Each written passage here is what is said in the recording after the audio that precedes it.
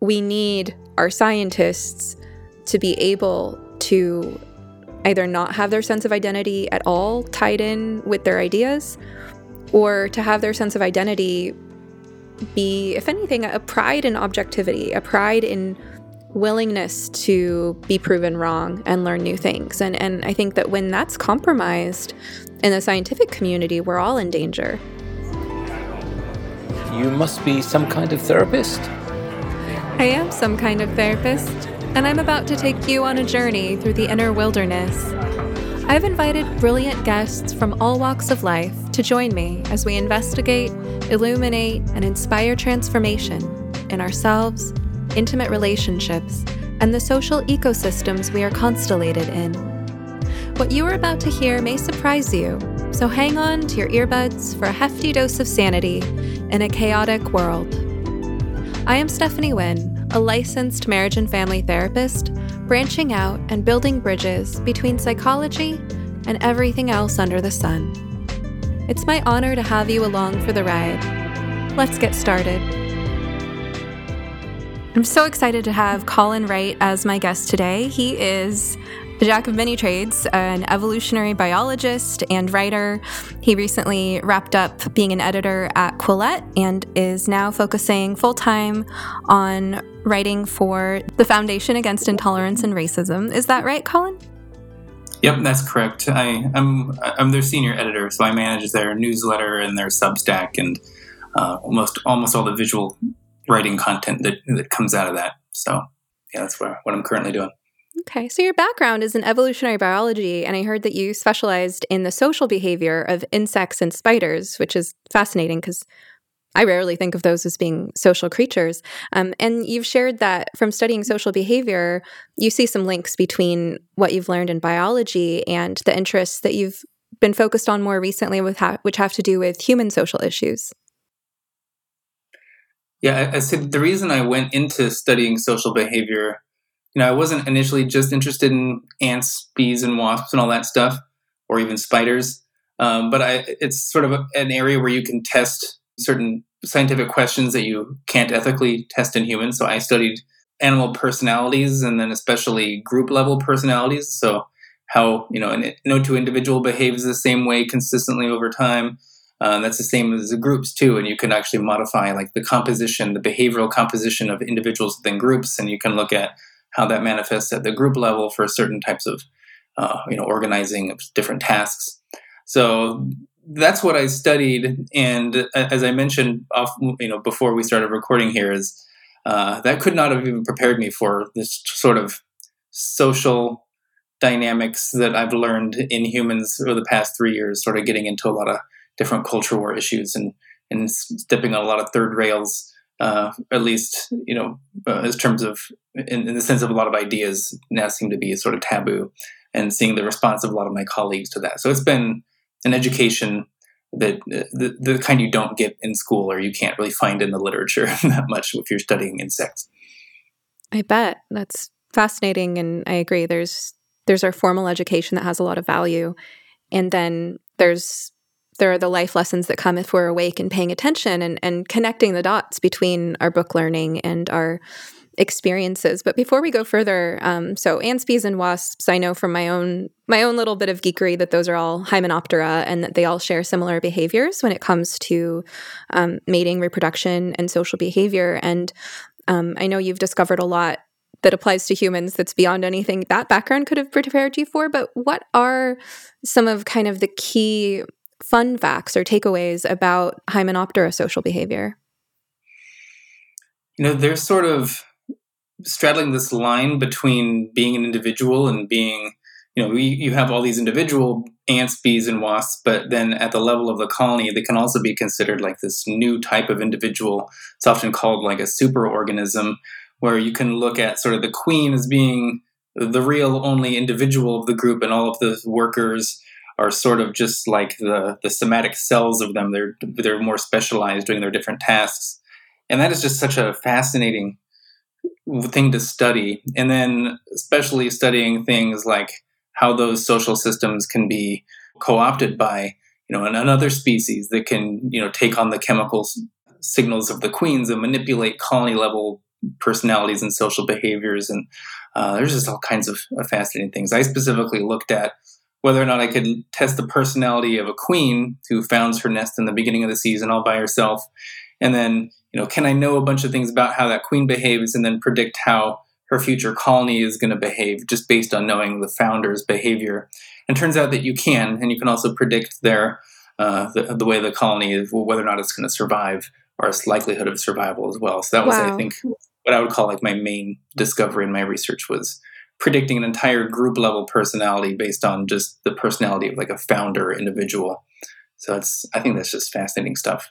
I know humans subject all kinds of animals to anthropomorphism, and oftentimes we read personality as more of a projection of ourselves on animals. But here we take an animal that's not at all cute or warm or fuzzy, that doesn't have a limbic system, something as small as an insect, and you as a biologist can tell us that they actually do have a personality. How much variation in personality or behavior is there from one queen to a next?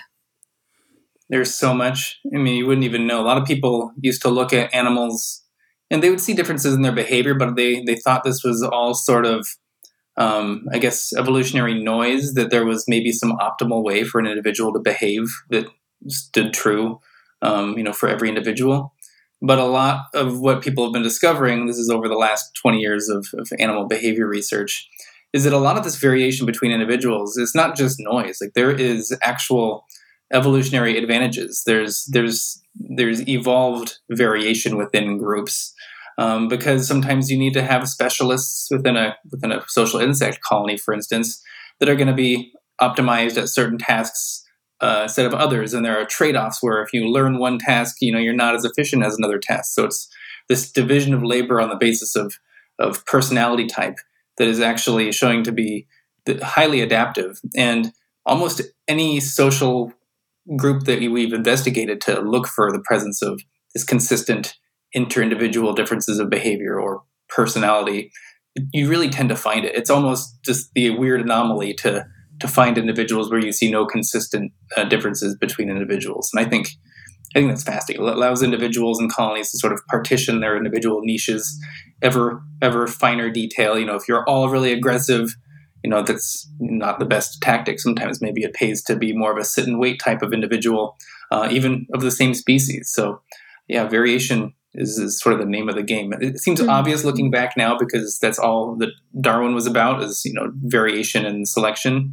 But, there was something seemingly counterintuitive of that it would be the case within a species and not just sort of between species. So that's what got me first, I guess, fascinated with the whole animal personalities and group level collective personalities as well. You just put two and two together for me. Division of labor and personality. I think in humans, it's easy to imagine that an artist might have typically a different personality profile from a plumber. And yet I don't often think of division of labor and personality as being that deeply intertwined. But what I hear you describing about insects, it makes sense. I mean, I don't know all the different tasks that ants are responsible for, but I could imagine that if some of them are warriors and some of them are carrying leaves, that, the warrior would have a more aggressive personality and the leaf carrier would be more industrious. I don't know. I mean, how do you measure personality in insects? What are some personality traits that you could even put on a spectrum? Yeah, so it's a lot harder in animals because, unlike people, you can't just give them a survey or a multiple choice test or some online thing where they, you can ask them questions about, do you like social interactions? Do you feel exhausted when you're in social environments? You basically have to just observe what they're doing in context that we can, generally assume that are consistently ones in which they might be fearful or ones that they're interacting socially in. So a lot of my research and a lot of researchers, there's sort of a few behavioral personality traits. They'll look at something like boldness, which is the propensity of an individual to engage in risky types of behavior. And you'll test that by doing things like testing for what's called neophobia.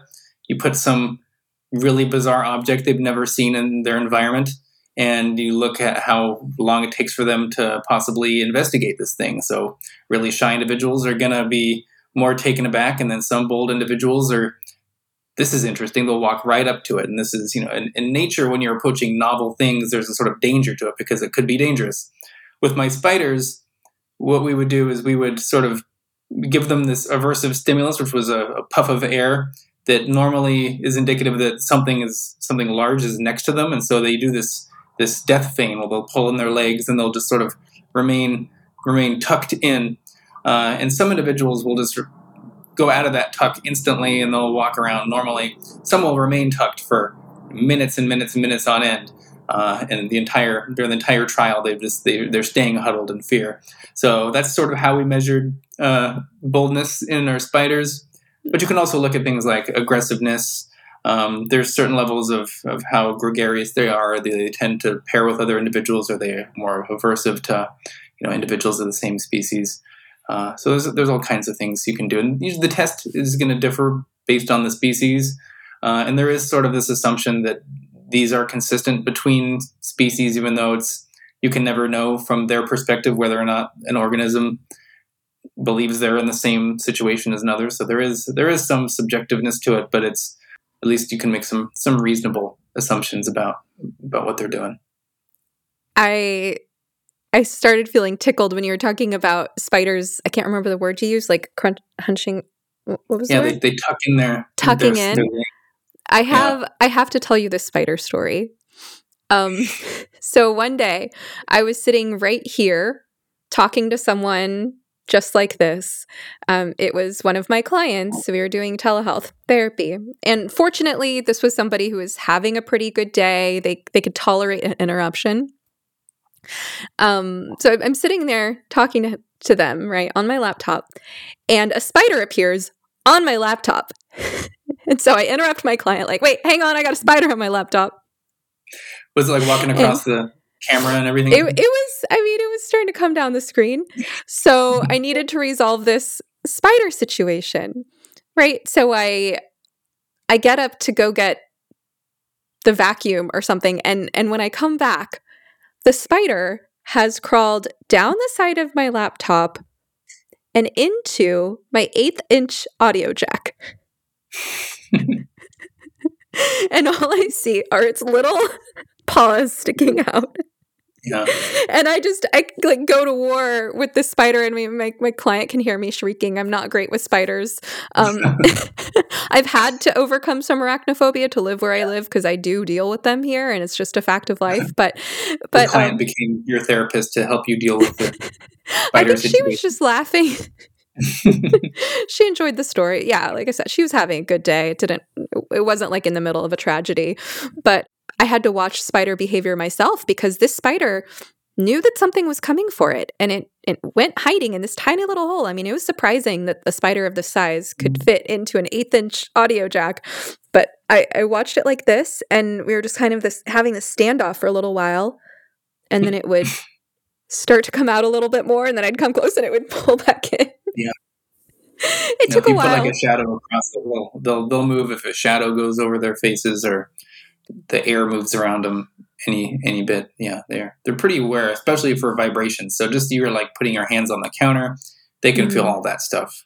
We'd have to work in really specific sort of tables in the lab that are just like cemented in the ground that are incredibly heavy just so they don't reverberate, because some little, someone putting their hand on the other side of the table can just ruin your entire behavioral assay you're doing on the spiders. So wow. A lot of stuff you don't even think about, just, by tapping on the desk or something.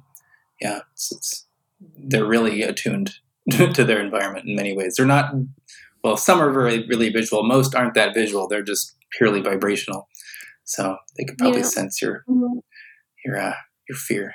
That reminds me of another biology thing I want to pick your brain on. I don't know if you have any insights about this. I know you don't specialize in birds, but you know the birds that, have you seen Connected with Latif Nasser on Netflix? Mm-mm.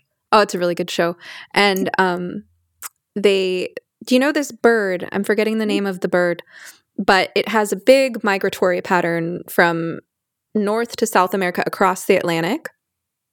And they found that what time of year the bird migrated, sometime in like early summer, that the variation in the time that it migrated and the length of the nesting season correlated with the intensity of the hurricane season in the Atlantic later that same year, and that the bird behavior was a better predictor of how the hurricane season was going to be than meteorologists. Do you know that story? That's fascinating. I haven't heard that. That's intense. Yeah, that's insane. I was just wondering, I mean, when you talk about how spiders are sensitive to vibration, of course that makes sense. When you're that little, you have to have a way of sensing the movements of things around you that could get you. And it made me wonder, with this tiny little bird, if a bird might have sensitivities in its body to things like atmospheric pressure or humidity or other things that would tune it into those conditions months in advance. Do you have any thoughts on that? Yeah, for sure. I think a lot of them do respond to changes in, air pressure. Also, birds, a lot of the migratory ones, they have, they're experts in sensing Earth's magnetism. They can tell, just Wow. the if it shifts at all. And they use this for like a lot of their flight patterns and how they go from, when they're migrating, that's how they kind of know they've arrived somewhere. And this is the same for turtles as well, and how they navigate from, to some beach that they were born in that they've never seen in their life. They're coming back to some place they left when they were just little turtles. And something in their brain sort of solidifies where they were born, and they can somehow match these patterns up of the Earth's magnetism to be able to go to the exact same beach that they went to. That's could be 1,000 miles away. It's really intense how a lot of animals can perceive just these forces that we can't even detect whatsoever. That reminds me of an insect, the monarch butterflies, their migratory pattern, that it's across generations. So I can't remember which direction it's going in, because one direction that one generation covers the whole migratory path, and then the other direction, I think there's maybe 4 different stops in 4 different generations or something like that. Yeah, that's crazy. Yeah, they fly quite a ways too. You would never even know. They seem to just sort of be fluttering about, but they're like actually narrowing in on some very specific location in Mexico where they're going to reproduce. Do you know what's the explanation for how butterflies across generations can remember the locations? I'm not sure specifically with butterflies how they do it. I would imagine similar to birds, probably some sort of Earth magnetism detection they can have. But I'm not exactly totally sure with the butterflies. But yeah, it's nothing ever ceases to amaze me with social behavior and what individuals can also do. Yeah, so speaking of, to bring it back to where you were going with that, how did you go from studying social behavior in insects to spending most of your time writing about human social issues? I still ask myself that very, very constantly, because I never would have guessed that this is what I'd be writing about if you asked me maybe 4 years ago before I started doing it. A lot of it was, so I guess we have to back up a little bit. I used to be very active in the new atheist community back in the day, and I had a blog where I would debunk pseudoscience. That was kind of what I did. And a lot of the pseudoscience at the time, I was really interested in evolutionary biology, so a lot of the pseudoscience I tried to debunk was sort of a lot of creation myths and intelligent design type arguments, saying that evolution can't be naturalistic. It has to have some creator that's helping it over these evolutionary hurdles. So I got really involved in not just the atheist community, but sort of evolutionary biology and this whole debunking sphere. I was and still am a big fan of Michael Shermer, just like the very sort of the skeptic community, if you will. And that's what I was doing before I went to grad school for evolutionary biology. And then when I was in grad school, I kind of packed up my blog just because I didn't have any time to write about anything else and read about anything else besides the social behavior of spiders and insects. And so that's what I sort of did for the entire 5 years I was in grad school, up until maybe the last 2 years of it, where I started seeing friends on Facebook and other social media. And these are also some of my colleagues that would post really bizarre articles on Facebook. Things like, why there's 5 sexes, or, the 6 sexes. And I just thought this was fascinating because certainly they're talking about like gender expression or something like that, some sort of cultural anthropological thing, because some of my friends were cultural anthropologists. So I thought that's what they must have meant. But then the papers were going and talking about chromosomes, and to me, I was just addressing what I saw was just pure scientific errors in the way that these articles were portraying sex. They would look at these different arrangements of sex chromosomes, like someone who is Klinefelter syndrome. I think that's their XXY, might be XYY. I can never remember exactly which one. But they would look at these different variations of sex chromosomes, and they would try to say that each one of those is its own unique sex, apart from male and female. And my initial foray into these debates had nothing to do with, does gender ideology, is it harmful to society? What are sex-based rights? Should trans women compete in sports? That was not even on my mind. It was just like, oh, these are just incorrect arguments. And I'm just going to apply my, debunking thing to these, like, oh, there's just a miscommunication here. But then when I would respond in the way I always did, which was always very cordial, always just, I think there's a misinterpretation here. It was never just like, you're wrong, here's why. I was always really careful about how I'd interact with people and say things weren't true. And the response that I would get was just, I don't think I could describe it as anything besides venomous. It was bringing in racism into it. I'm a white supremacist or something for saying this. I'm just using white supremacist arguments, or I'm inherently transphobic if I'm saying that these aren't different sexes. Even like, what does this have to do with transgenders? And so I was about to finish up grad school, and so I sort of pulled back because I was like, I need to apply for jobs pretty soon, and people are calling me horrible things on social media like this. I can't do this. So fast forward here, over time, I sort of had this sort of existential crisis about, why do I even want to be an academic anyway? Because the heat was turned up on all these things. And I realized how much I was self-censoring on this topic. And it became the only thing I could think about. I could hardly think about my own research anymore because I knew that I could teach someone about the latest findings in social insect collective personalities or something, knowing that half the students in my class might not know what a male and a female is because this is sort of the direction everything was going. And I saw my research as being essentially useless. And why would anybody care about this when there's so many bigger issues in biology to talk about that people thought I spoke about well? And so I just sort of kind of leaned into it. And that's what I've been doing ever since. And I had left academia partly to pursue that, also because I think my reputation had been slandered quite a bit while I was there, that I didn't feel confident that I could actually get hired on as a faculty member or achieve tenure. So I just kind of wanted to take control over my own future and my own career. And also the whole diversity, equity, inclusion stuff was going on there. And I refused to sort of write these boilerplate I would call them, woke DEI statements that is, you need to acknowledge group identity as being the most important thing. You can't oppose, affinity groups, which is what I viewed as like racial segregation in the workplace. So it's not a place for me, though. All the reasons I wanted to be an academic, for free speech reasons and arguing about facts, using facts and not attacking people, those no longer seem to be part of academia. And so I found those conversations to be happening outside of it. So that's what I'm doing now. It sounds like a natural process of sort of taking one step at a time, pursuing your interests, and then discovering along the way where your skills are really needed.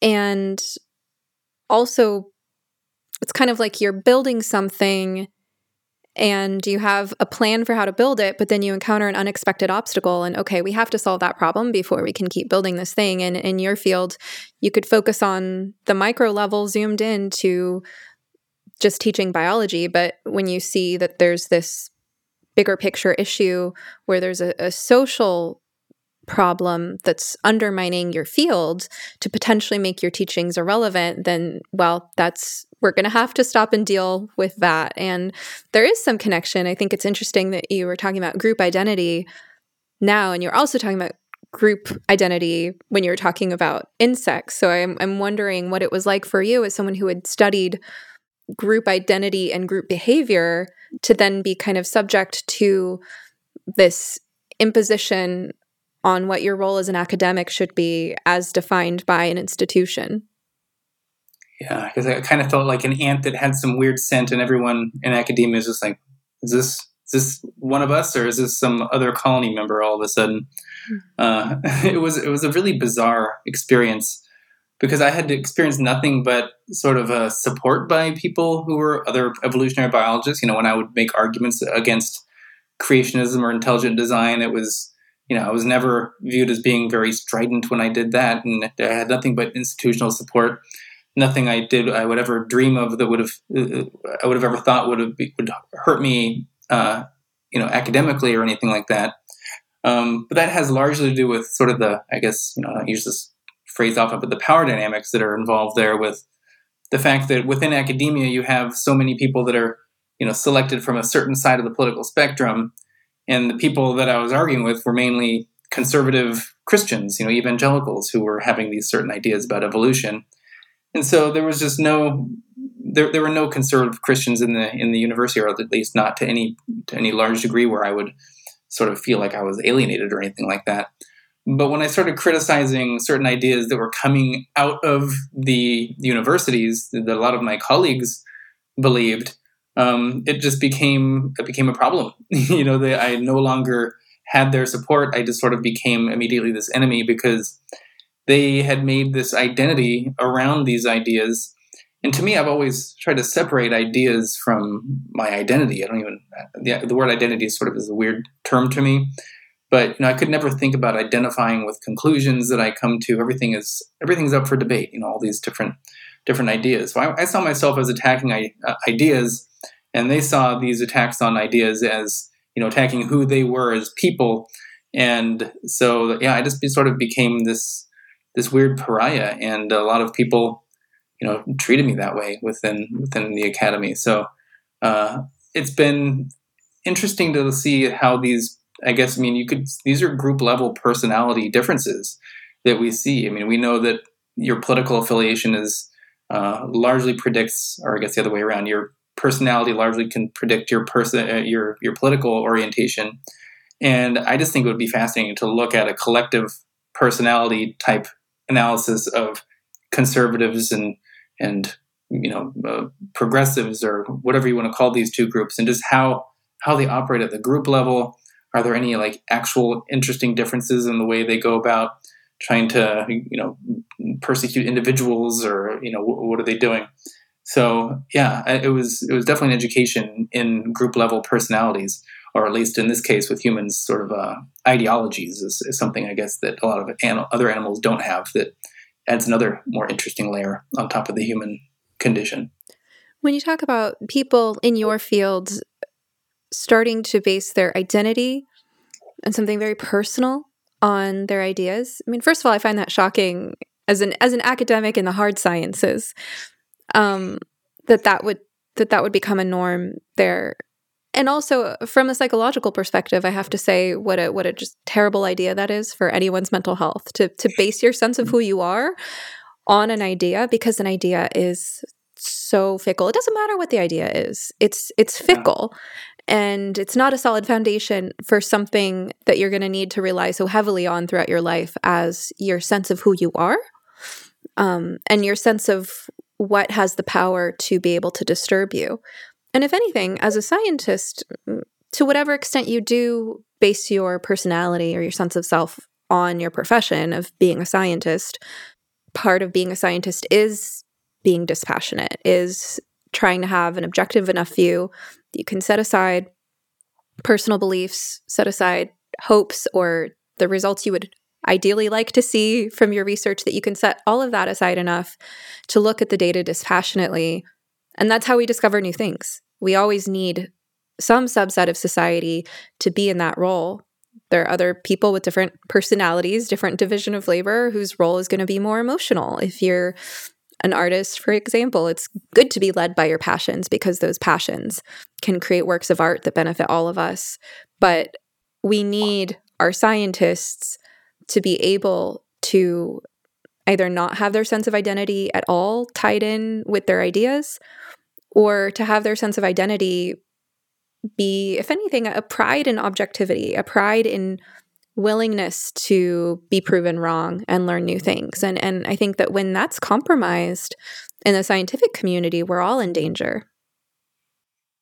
Yeah, there's a tendency, and it's something I used to argue against when I was debating intelligent design people, is, people would have an argument about evolution and they would say, well, as a Christian, I believe this about, it's like, well, I don't particularly care about what you believe as anything besides someone who cares about evidence and is willing to follow the evidence to its logical conclusions. I mean, I see the same thing a lot of times, like as a progressive, or you can even go, I even hear people as a conservative, I believe, whatever. And that's just sort of leading with an ideological framework rather than, and it's sort of a lens, I guess, of how they're interpreting data rather than trying to be, I'm not saying I don't have a lens. I'm not going to be one of those people that I don't have any biases or preconceptions, but I do my damn best to, if someone points it out to me, I'll try to be aware of it and get rid of it and try to just be as dispassionate as I possibly can about things. And especially on this issue of sort of sex and gender that I started talking about. I mean, all the incentive structures were there for me to just go in that direction and just sort of go with the way things were going, especially since I'm like a lifelong Democrat. I've always voted for Democrats my entire life. I'm 100% for gay marriage and across the board. I mean, I just have all these progressive bona fides where, but all of a sudden, because I disagree, I'm some far right, alt-right person. But that's just not who I was. Like, all the incentives were there for me just to sort of go along with this ideology, because that would have sure made my life a whole lot easier as a scientist. But there was just, I guess, a fundamental thing that I had done when I had been in the atheist community and, trying to apply skepticism and to everything that I do was just looking for the dynamics that are taking place in these movements. And I really saw a lot of the similar types of arguments that I was familiar with young Earth creationists and things like that being said by my own colleagues. We had, there was a specific idea in intelligent design called irreducible complexity. Like this, the eyeball is so complex it could not have possibly evolved by random chance or in selection. This has to be the guidance of some creator. Now it's not a perfect analogy, but you have people who are, what I would call sex denialist people who are making arguments from complexity, saying, oh, biological sex is such a complex thing. Who even knows what a male and female really is? Can anybody really say maybe we should just let people self-identify into these categories? And, they're not perfect examples. I mean, but there is some overlap in the sort of types of arguments that's being made, where there's this sort of they point out something and then there's a lot of hand waving and then it's just like, well, what can we really say anyway about these things? And so I think I was sort of primed by my experience in this sort of skeptic atheist community to see a lot of these sort of religious-based arguments, and the parallels have just multiplied. I mean, I see it so much everywhere nowadays. It's been a fascinating thing to observe. I hope you've been enjoying this episode of You Must Be Some Kind of Therapist podcast. If you like what you're hearing, now's a great time to like, subscribe, follow, rate, review, or share. You can also support the podcast by visiting sometherapist.com/shop, where you will find goods and services I have personally curated to support your well-being and enrich your life. We're just building the shop, so check back periodically and feel free to suggest recommendations. All right, now back to the show. So I hear you describing, when it comes to the narratives about sex and gender, this denial and obscuration of the facts that we do know, because those are questions that have been answered. What is a man? What is a woman? And I can hardly imagine as a scientist, when your career is about building on the information we already have and formulating new hypotheses to keep pushing the frontier forward of gathering more information that we don't know. The fact that people are pretending we don't know what we do already know. And what we do already know is a foundation for continuing to explore. I mean, that must be mind-bogglingly frustrating. Yeah, I mean, I just see it as, and it's so enormously wasteful of all these discoveries of all the scientists in the past who had worked their butts off to find, the chromosomal basis of sex determination, and all the people who describe the development of male and female reproductive anatomy, and Darwin's work on sex differences. And I mean, there's just so much that was done that took countless hours of so many scientists and so many geniuses to make these discoveries, that we're just letting this completely erode behind us and pretending like we don't know what we're talking about when we're talking about males and females. It hurts to see that happen. It's just, I just see all this important knowledge. Like, I'm so glad that the books exist and there's repositories of this, because ultimately it's going to be there unless there's some severe book burning or some electric storm that wipes out all our databases or something. But I mean, those facts aren't going to go away, so they're at least rediscoverable, and hopefully at some point we shake off this weird sort of anesthetic we all seem to be experiencing right now, when we start realizing that these are actually true things, and we don't always have to try to overturn certain ideas. It could be a symptom of this publish or perish, and some people want to publish a new idea. Darwin was wrong. Like, you'll see these headlines every couple of years or something, and it's like, no, he wasn't. And then you just sort of have this sort of publication mill where you need to start saying new things, and the latest thing is, sex is a spectrum, sex isn't binary, and they're just making these really novice level arguments that really shouldn't get any attention in the academy, except maybe of ridicule. But they've sort of taken a lot of positions of power in the academy where these statements can just go by and no one even raises an eyebrow, or they don't raise eyebrows because they're afraid of the social repercussions of doing so. So again, you're analyzing the social forces at play in what could be going on, why science is being undermined, and one of those being the publish or perish, like you say, in academia, that you have to stay fresh, you have to generate new content, and somehow this is the latest source of new ways of twisting things around. I don't know. I here's where I want to go with this next, though. I mean, I have the pleasure of getting to interview an actual biologist on my podcast. So I will ask you, as a biologist, as a scientist, what is sex? And is it a binary or a spectrum? Yeah. So if we're talking about humans, I guess we can zoom back if we want to talk about it on a few different levels. You can say, what is sex is sort of a conceptual way, not the act itself, but what are the sexes? What is sexual reproduction? And this is basically the combining of genetic material from two different individuals to create a new, unique individual. Now, there's all kinds of evolutionary reasons for this. You're creating a new, unique individual that has its own, that has genes from its both its parents, so it's completely unique. So if there were, some disease to wipe that's going to go through a population, you have individuals that are unique enough where they're not, some individuals are going to be spared. Rather, if you had like an asexual organism, they're all essentially clones, and so those lineages tend to die out because they get wiped out by pathogens or parasites and things like that.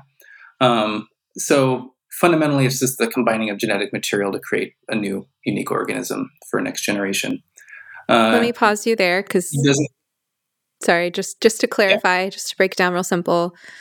So all organisms make new life, and there's asexual reproduction and there's sexual reproduction, right? And so asexual reproduction, they're basically making more of the exact same genetic material, whereas with sexual reproduction, it's, like you said, genetic material from two different organisms. Yeah. Okay. Yeah, and exactly. How long has sexual reproduction been around?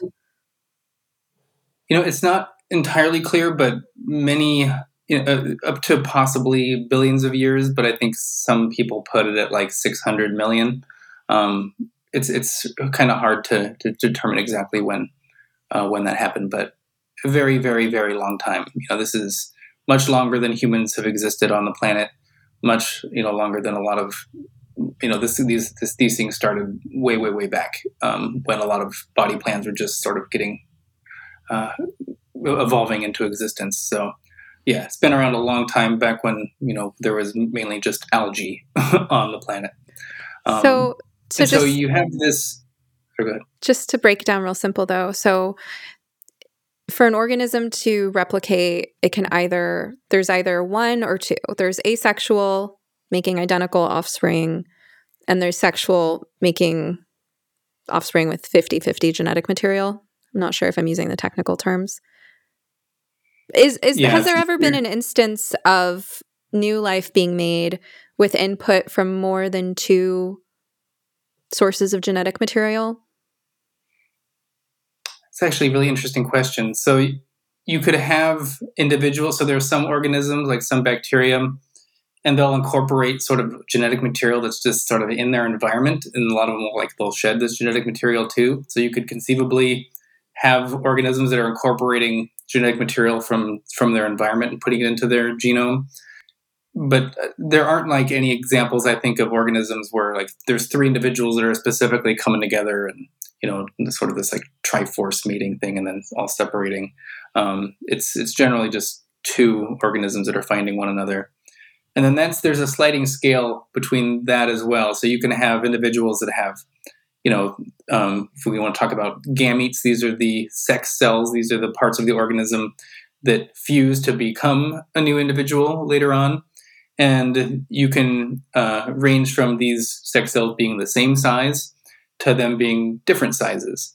And when you have a system where there's different sized sex cells, this is where we have the existence of males and females. Like a male, sort of in a zoomed out capacity perspective, a male is the individual that is contributing the small gamete, the small sex cell, to this process of sexual reproduction. And the female is the individual that is producing the larger one, or we might call an egg or an ova. Right. So just to clarify for anyone who's hearing this and thinking gonads, when you say sex cells, you're not talking about the tissues that make up a penis or a vagina or a uterus. You're talking about a very, very, very tiny cell, which is, in humans, the sperm or the egg, right? Yeah, exactly. Okay. So in humans, it's sperm and egg. In many animals, it's sperm and egg. But also in different types of species, there are pairs of two kinds of gametes that are complementary that work together, right? Yeah. Okay. So it's always a small and a large. Yeah. So it's always a small and a large for systems that have males and females. And that's how you define a male and female at sort of a zoomed out level. So this is where a lot of the confusion arrives, because you'll have an activist or something come along and say, well, what about adolescent boys? They don't create sperm. They haven't gone through puberty yet. Are they males? Or what about a postmenopausal woman or something like that? Like they're no longer, producing eggs. Are they a woman? What if you're born and you're infertile? There's all these types of things. And so as I mentioned, there's kind of two levels to look at it. There's a conceptual level, like what are the males and females? And on a very conceptual evolutionary level, the males are the individuals that are creating the small gametes. The females produce the large ones.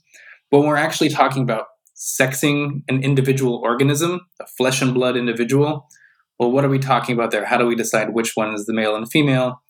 You can just say which one is creating the egg or the sperm. But fundamentally what we're looking at is whether or not their reproductive system, their primary sexual anatomy, is organized around the production of either small or large gametes, whether or not it's functional or unfunctional, whether or not they can actually do it.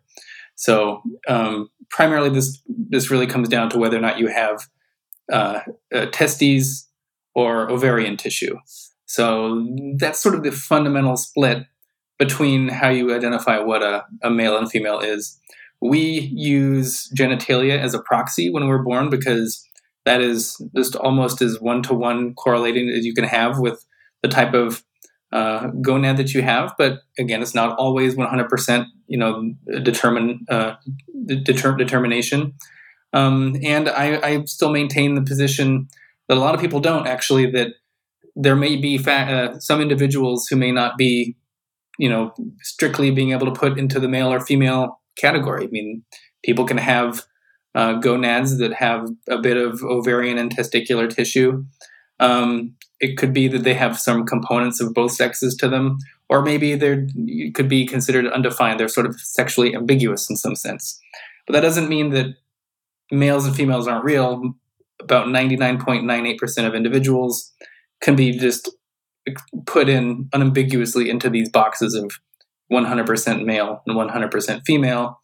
And an ambiguous sexual phenotype isn't a third sex. It's just merely, neither or combination of both. When we talk about sex being binary, a lot of activists will think that what we're saying is that every single individual who's ever lived can be put into the male or female box. Whereas that's not what I'm saying. When I say that sex is binary, I'm saying that there are only two sexes, and even if not everyone can possibly fit in those boxes. So think of like maybe a binary compound. It's composed of two things, or like a binary star system. There's two there. An ambiguously sexed individual isn't an additional sex. It's just it's not outside of male and female really. So I hope that sort of is clarifying to some degree. Yeah, so I've gotten to talk with some people who have disorders of sexual development, so chromosomal abnormalities. So you mentioned earlier Klinefelter's syndrome, there's Turner syndrome, and there's several others. So as you described, there might be XXY or something unusual when it comes to the chromosomes. It's my understanding from talking to these people that, like you're saying, there are still only two sexes, and that no matter what the chromosomal difference, each person's body, even if they have a little bit of this kind of tissue and a little bit of that kind of tissue, is still only designed to produce one gamete. So there's never been a body in existence, as I understand it, that has produced both small and large gametes. Does that sound correct? Yeah. So there is like one paper that is like in a person who was by all accounts biologically male, who they did find like some ovarian tissue in one of his testes had it, and there was like evidence that could have been like an ovulatory event in the testicular tissue, in the ovarian tissue that was in their scrotum. But this person was fertile as a male. They were completely infertile. They didn't have the infrastructure apart from just like, a little part of their ovarian tissue actually created an ovum at one point. But they didn't have the supporting structures to be, fertile as a female. So no individual has ever been, capable of both being a father and giving birth at the same time. Right. They haven't been fertile with both. Yeah. And even if they could, even if we found that individual, there would still be two sexes. It's just that this individual would be composed of both. They wouldn't be some third sex. A hermaphrodite isn't something other than male or female. It's both male and female. So there's still like that binary of there's two components, whereas in some organisms they can find themselves, resting inside a single organism, whereas mostly they're not. I've also gathered from talking with the people that I have talked with, which, is only a handful of individuals, but people who have DSDs, disorders of sexual development, that they really don't appreciate having their medical condition roped into someone else's political agenda. Because I think a lot of the people in the trans rights movement, first of all, they overrepresent the percentage of the population that could be considered intersex or DSD. And then they kind of use that, like you're saying, as proof that their ideology is correct, that there are more than two sexes. And or that sex is a spectrum. Yeah, and what I've heard from the people I've talked with is, hey, we have a disorder that's difficult to manage. It's painful, it's expensive, it's disabling in some ways, and sex is still a binary. We don't appreciate you using our medical condition in service of promoting your ideas. And I've heard from people who have had to deal with hormonal issues, like, for example, a man whose body couldn't naturally produce testosterone, who had to be put through an artificially induced puberty, that, he would not wish upon anyone to have to go through some variation of that, because their own personal experience of needing medical interventions has been really, really difficult. Yeah. And I'll also point out that the dragging of intersex people into the debate about transgenderism is this a complete non sequitur as well. I mean, I've encountered this when I talk about, should males compete in female sports, and I'll talk about how, males and females are these distinct biological entities. Some activists will say, well, sex is a spectrum because here's an intersex person, therefore you should allow anyone to identify into these categories because they're blurry categories or something. Where we're not talking about intersex athletes. That's a whole other debate we can have. We can talk about whether someone like Caster Semenya should be able to compete in the female category, and people can have reasonable disagreements on this issue, I think. Where to draw the line at DSDs? Can you have any testicular tissue? How much of your reproductive anatomy needs to be this way? There's all kinds of interesting arguments, and that's a fascinating one to have. But what we're fundamentally talking about in the trans issue in sports aren't intersex athletes. We're talking about people who are unambiguously male or unambiguously that are trying to play in sports designed for people who are unambiguously female. So like they're not intersex themselves. So them dragging intersex people into this whole thing as an argument for letting them compete, it just does not follow at all. It's a complete non sequitur. So here's another practical question to clear things up. Can humans change sex? No. I would say that pretty confidently. I mean, even though there are some species out there, like clownfish, that can change their sex, there's been no evidence that humans can do that. We can modify our genitalia, and we can sort of have plastic surgeries to make us appear as the other sex. But fundamentally, we've gone through a certain amount of development through our lives that have created us into males or females, and that's something that can't really be reversed, at least not fully.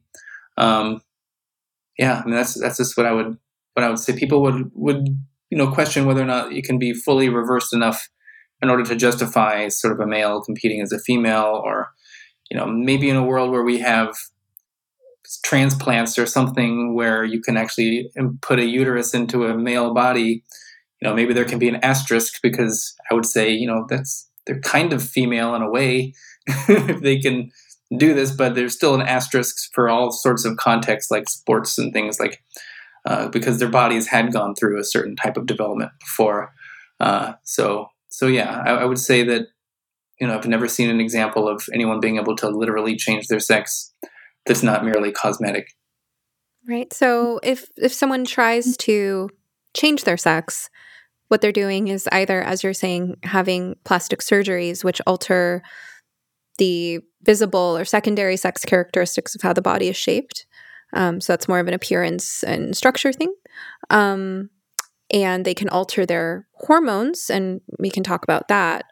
But neither of those interventions affects either what type of gametes your body is designed around producing, as you were saying, whether it functionally does that or not, and your chromosomes, which, as you were saying, for 99.98% of people who don't have DSDs are going to be either XX or XY, right?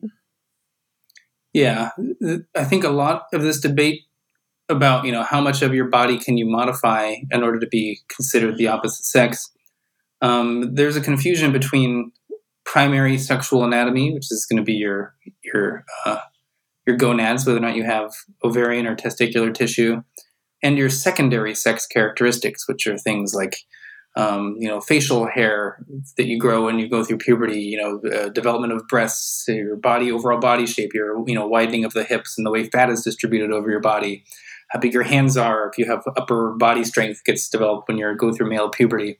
These are all sort of things that we maybe every day associate with being male and female. But at a really fundamental level, these have absolutely nothing to do with your sex per se.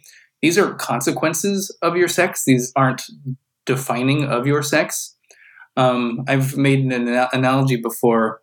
We can talk about two different groups of people, bikers or cyclists, okay? If you're a biker, you ride a motorcycle, okay? That is like the fundamental thing that makes you a biker. If you're a cyclist, you ride a bicycle. There's a pretty fundamental difference between a bicycle and a motorcycle. One has an engine that propels you, one is propelled by your feet. But there's also secondary characteristics associated with being a biker or being a cyclist. If you're a biker, you might wear like leathers. You might wear this big helmet that's over your head. And these are for reasons of you're going much more quickly when you're riding a bicycle. You need more protection. You need more, this sort of body armor type thing. Maybe there's even social things. Maybe you have tattoos. Maybe you wear bandanas. Maybe you're more likely to smoke cigarettes. Whatever. These are like secondary things that you might associate with being a biker. But then when you talk about cyclists, maybe they're more likely to wear spandex, lighter stuff, more breathable things. Helmets that sit on the top that are lightweight because they need to have more like a lighter system because they're propelling themselves with their own muscles. But fundamentally, none of those secondary traits to define them being a biker or a cyclist. You could have a person riding a motorcycle who's wearing spandex, and they would be just as much of a biker as one who's got a bunch of tattoos and a leathers on. Because the fundamental difference between a biker and a cyclist is whether they're riding a bicycle or whether they're riding a motorcycle. And similar to sex, you can have, if I got breast implants tomorrow, like that's not going to change whether or not I'm a female. I'm not going to become more of a female. I could start taking cross-sex hormones and sort of appear, my fat deposits are going to change, more around my hips or things like that. But still, that doesn't do anything whatsoever to change my sex. Sort of just like wearing leathers or spandex or the types of helmets you wear. These are the secondary characteristics of sex, whereas the primary ones are what type of gonad you have. That's similar to whether or not you're riding a bicycle or driving a motorcycle. That is one way that I try to tease apart this difference between primary and secondary sex characteristics and why changing these secondary ones don't actually determine whether or not you're a male or female, or in my analogy, a biker or a cyclist. So I hope that's somewhat illuminating to people in the who are watching and listening. And to make the metaphor more exact, I would add that in your analogy, everyone has one type of vehicle, and it's either a motorcycle or a bicycle. And a person might kind of cosplay. They might play around with what clothing they're putting on their body, or even who they're hanging around with. If you're a cyclist hanging around with bikers, for instance, but you either have a motorcycle or you have a bicycle. And also to add to the analogy, if you wear the gear that's associated with the other one, there might be some side effects to that. Like, for example, if you go out on a motorcycle wearing only a bicyclist's outfit, then you might not have the way the leather jacket protects your body from the wind speed.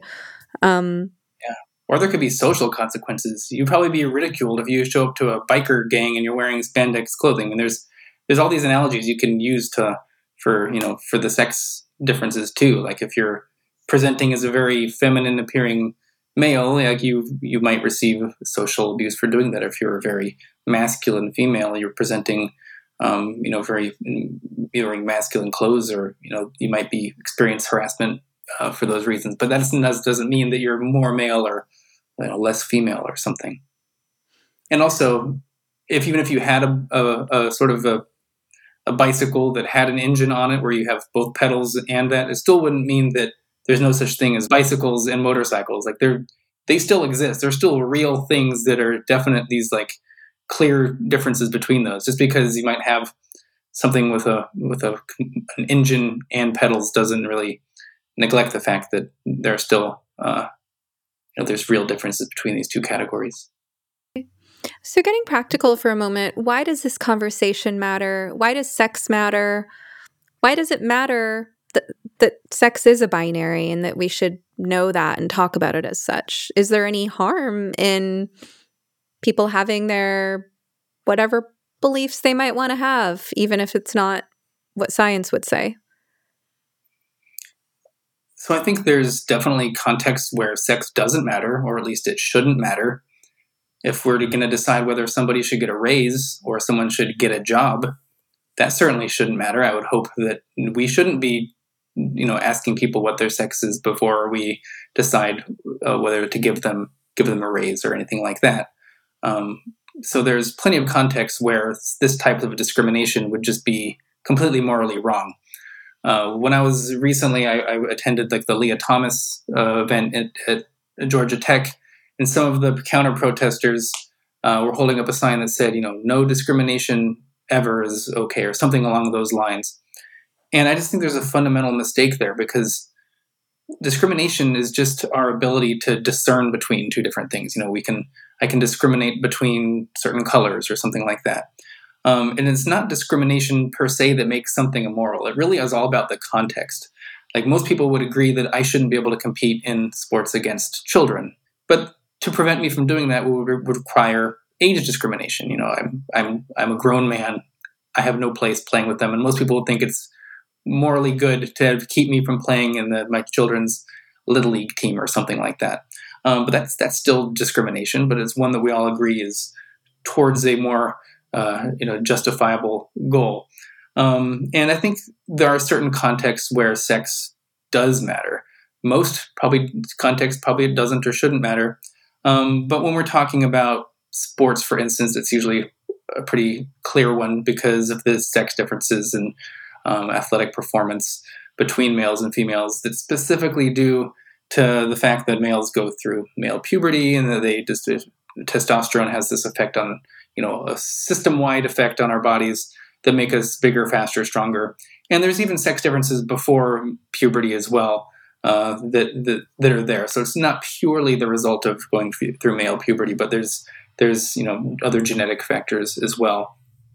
So so sports are a big one. There's also the fact of differences in male aggression, instances of rape or things like that, wanting to have, women to have their own spaces like bathrooms or, their own rape shelters or things like that where they can go to, right to be in their own prisons where they don't have to worry about, male violence that a lot of women have to worry about, unfortunately. So there's just all kinds of contexts. Some are more clear-cut, like sports and prisons, I think. Some are less so, people would disagree. I think bathrooms is one of those issues where I think they should be sex segregated, but it's maybe less important than sports and prisons, for example. And yeah, there's a lot of social factors that I think that go into where you can say that females should be able to have the right to have their own spaces that are free of male bodies for whatever reason, and that identity doesn't really do anything to change your biology, and it's not the factor that really matters in deciding who has access to certain spaces. Because if you base things on identity, there's basically, that just means there's no rules because anyone can just identify from one thing moment to moment. It's essentially just having no protected space whatsoever once you just open it up to people's subjective experience of what they think manhood and womanhood is. Mm-hmm. So that's my spiel. Mm-hmm. And can you tell us a little bit about the impact of taking cross-sex hormones, so the impact of testosterone on the female body and vice versa? Yeah, I can't describe it from well, I guess I did go through male puberty, but I can't really compare first person to how it felt, to go through female puberty. But what's interesting to read is the accounts of people who are males who start taking cross-sex hormones and females who start taking male cross-sex hormones. At least in the accounts that I've read, there's at least on a personality and the way that they feel. A lot of trans men who are beginning to take testosterone, they really describe what it feels like to be sort of a teenage boy going through it. They talk about they have higher levels of aggression. They get incredibly horny. That's a constant thing that tends to come out. They will, if you're a trans man, if you're a female taking testosterone, your voice will become lowered. That's actually irreversible. So it's if you stop taking testosterone or start taking estrogen again or something, your voice will remain permanently lowered. You won't get any taller, but your bone structure will change quite a bit. You'll get more of the square jaw. You'll start getting more, upper arm strength, that type of thing. Your fat distribution, you'll find that you're going to probably lose weight faster. You're going to not hold on to fat as much, and it's going to be distributed differently. Whereas if you're male and you're taking estrogen, you tend to gain weight. They tend to, it sounds stereotypical. They tend to become, they report crying a lot more. They report being very emotional. This just new taking this drug as well. But I mean, there are stereotypes, and they're there for some reason. There's not that this is the way everyone experiences these things, but it's not completely baseless.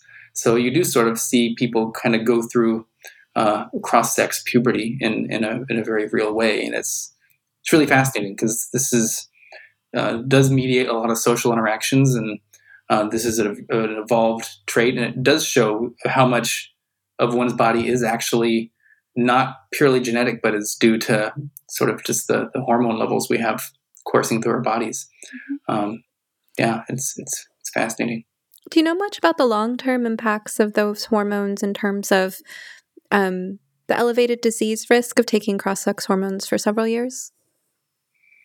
I'm not too well versed in that.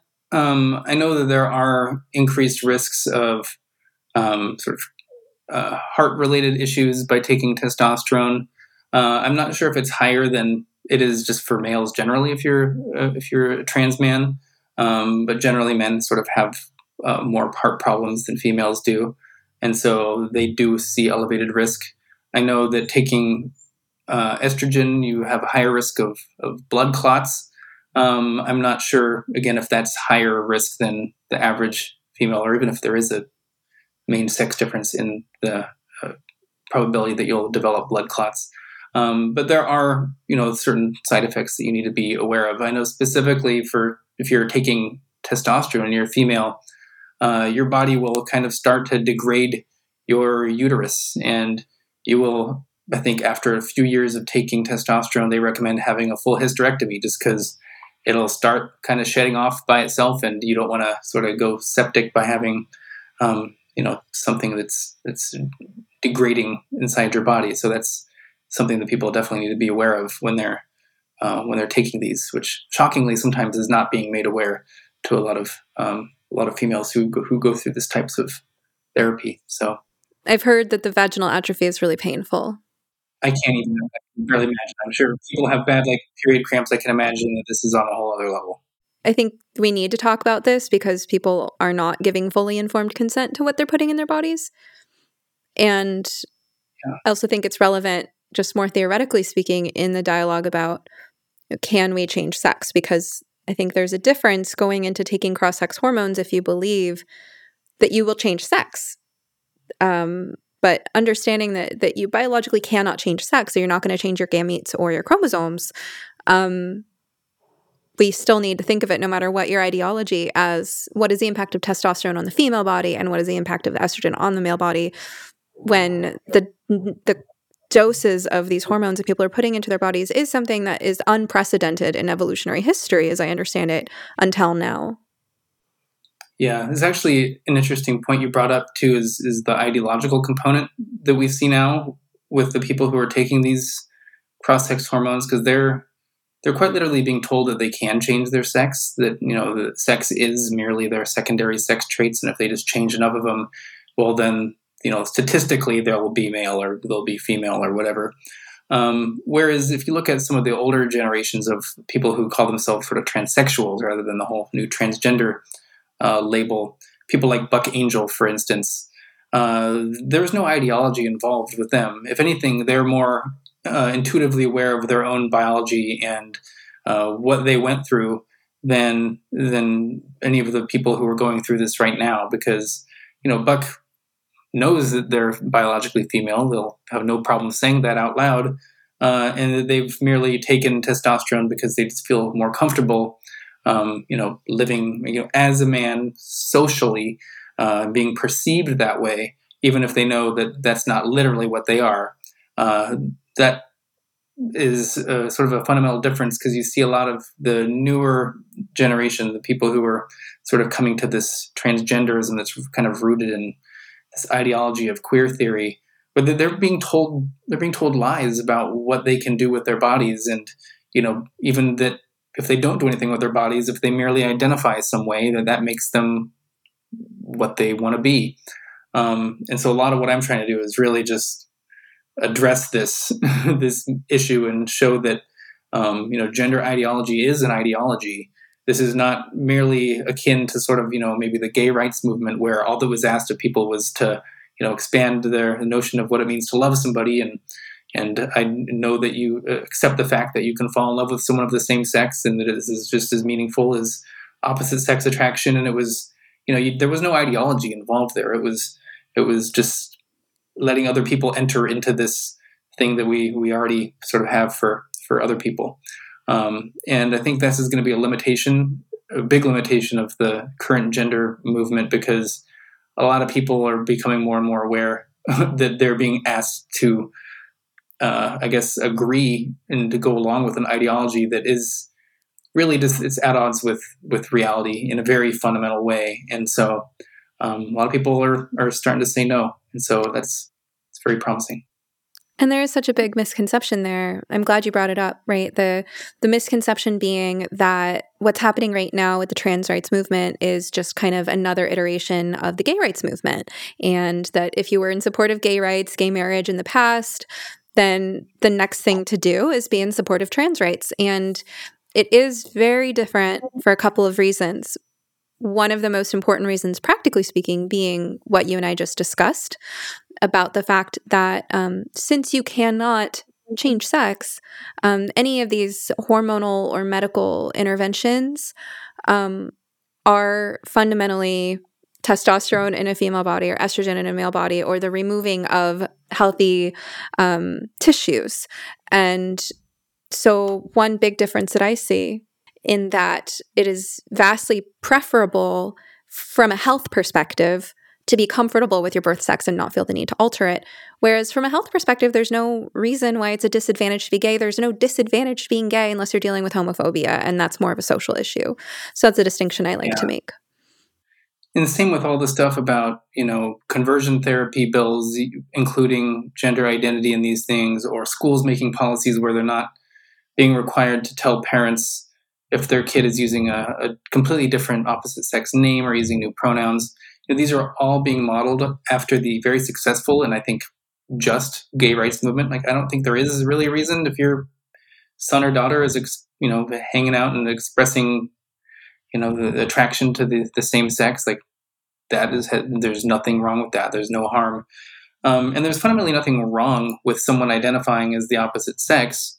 But it is a medical condition. This is gender dysphoria, and this often leads to irreversible hormone therapies and even surgeries. And so this is something I think that's fundamentally different than whether or not your kid is just expressing the same sex attraction. This is a very serious medical condition that needs to be, I think, known by parents. So there's a lot of differences, and I think they've gotten as far as they have now by riding on sort of the coattails and the cultural momentum that the gay rights movement had. But people are becoming more and more aware that there is a fundamental difference here, and that it's not really tenable. This is what I observed when I was at the Leah Thomas competition. It's how many people left that event giving us thumbs ups, and were, they know the difference between a male and a female, and they know that they're being asked to agree with something that's just fundamentally not true. Mm-hmm. Yeah, and so one take home there is that Gender dysphoria is a medical condition that does not require the medical interventions that we're currently seeing, which are dangerous and come with a lot of complications. Gender dysphoria can be treated as a mental health condition, and that is vastly preferable from a medical standpoint to not have to put your body through those interventions and their consequences. And this is why we need to reverse the redefinition of conversion therapy to allow therapists to question gender identity and treat it as a psychological and social phenomenon rather than as something that requires hormones and surgeries. So thank you for helping me lay all of that out so clearly. I wish that we'd gotten around to talking about your work at the Foundation Against Intolerance and Racism. I was really curious to hear about that. Maybe you can come back some other time and tell us about it. I'm happy to come back whenever you want me to. This was awesome. Thank you so much, Colin. It's been great talking with you. All right, until next time. I hope you enjoyed this episode of You Must Be Some Kind of Therapist podcast with Stephanie Wynn, LMFT. This podcast is produced by Eric and Amber Beals at Different Mix. Special thanks to the talented musician Joey Pecoraro for our theme song, Half Awake. At sometherapist.com, you can find more information on any topic, guest, resource, product, or service you've heard of here today. You can also follow me on Twitter or Instagram at sometherapist. If you would like to ask a question, suggest a topic, be a guest, or invite me to speak, you can email us at hello@sometherapist.com. You can also send us a voice memo with your question, and we just might play it. Of course, just because I'm some therapist doesn't mean I'm your therapist. This podcast is not a substitute for medical advice. If you need help, ask your doctor or browse your local therapists online. And whatever you do next, please take care of yourself. Eat well, sleep well, move your body, get outside, and tell someone you love them. You're worth it.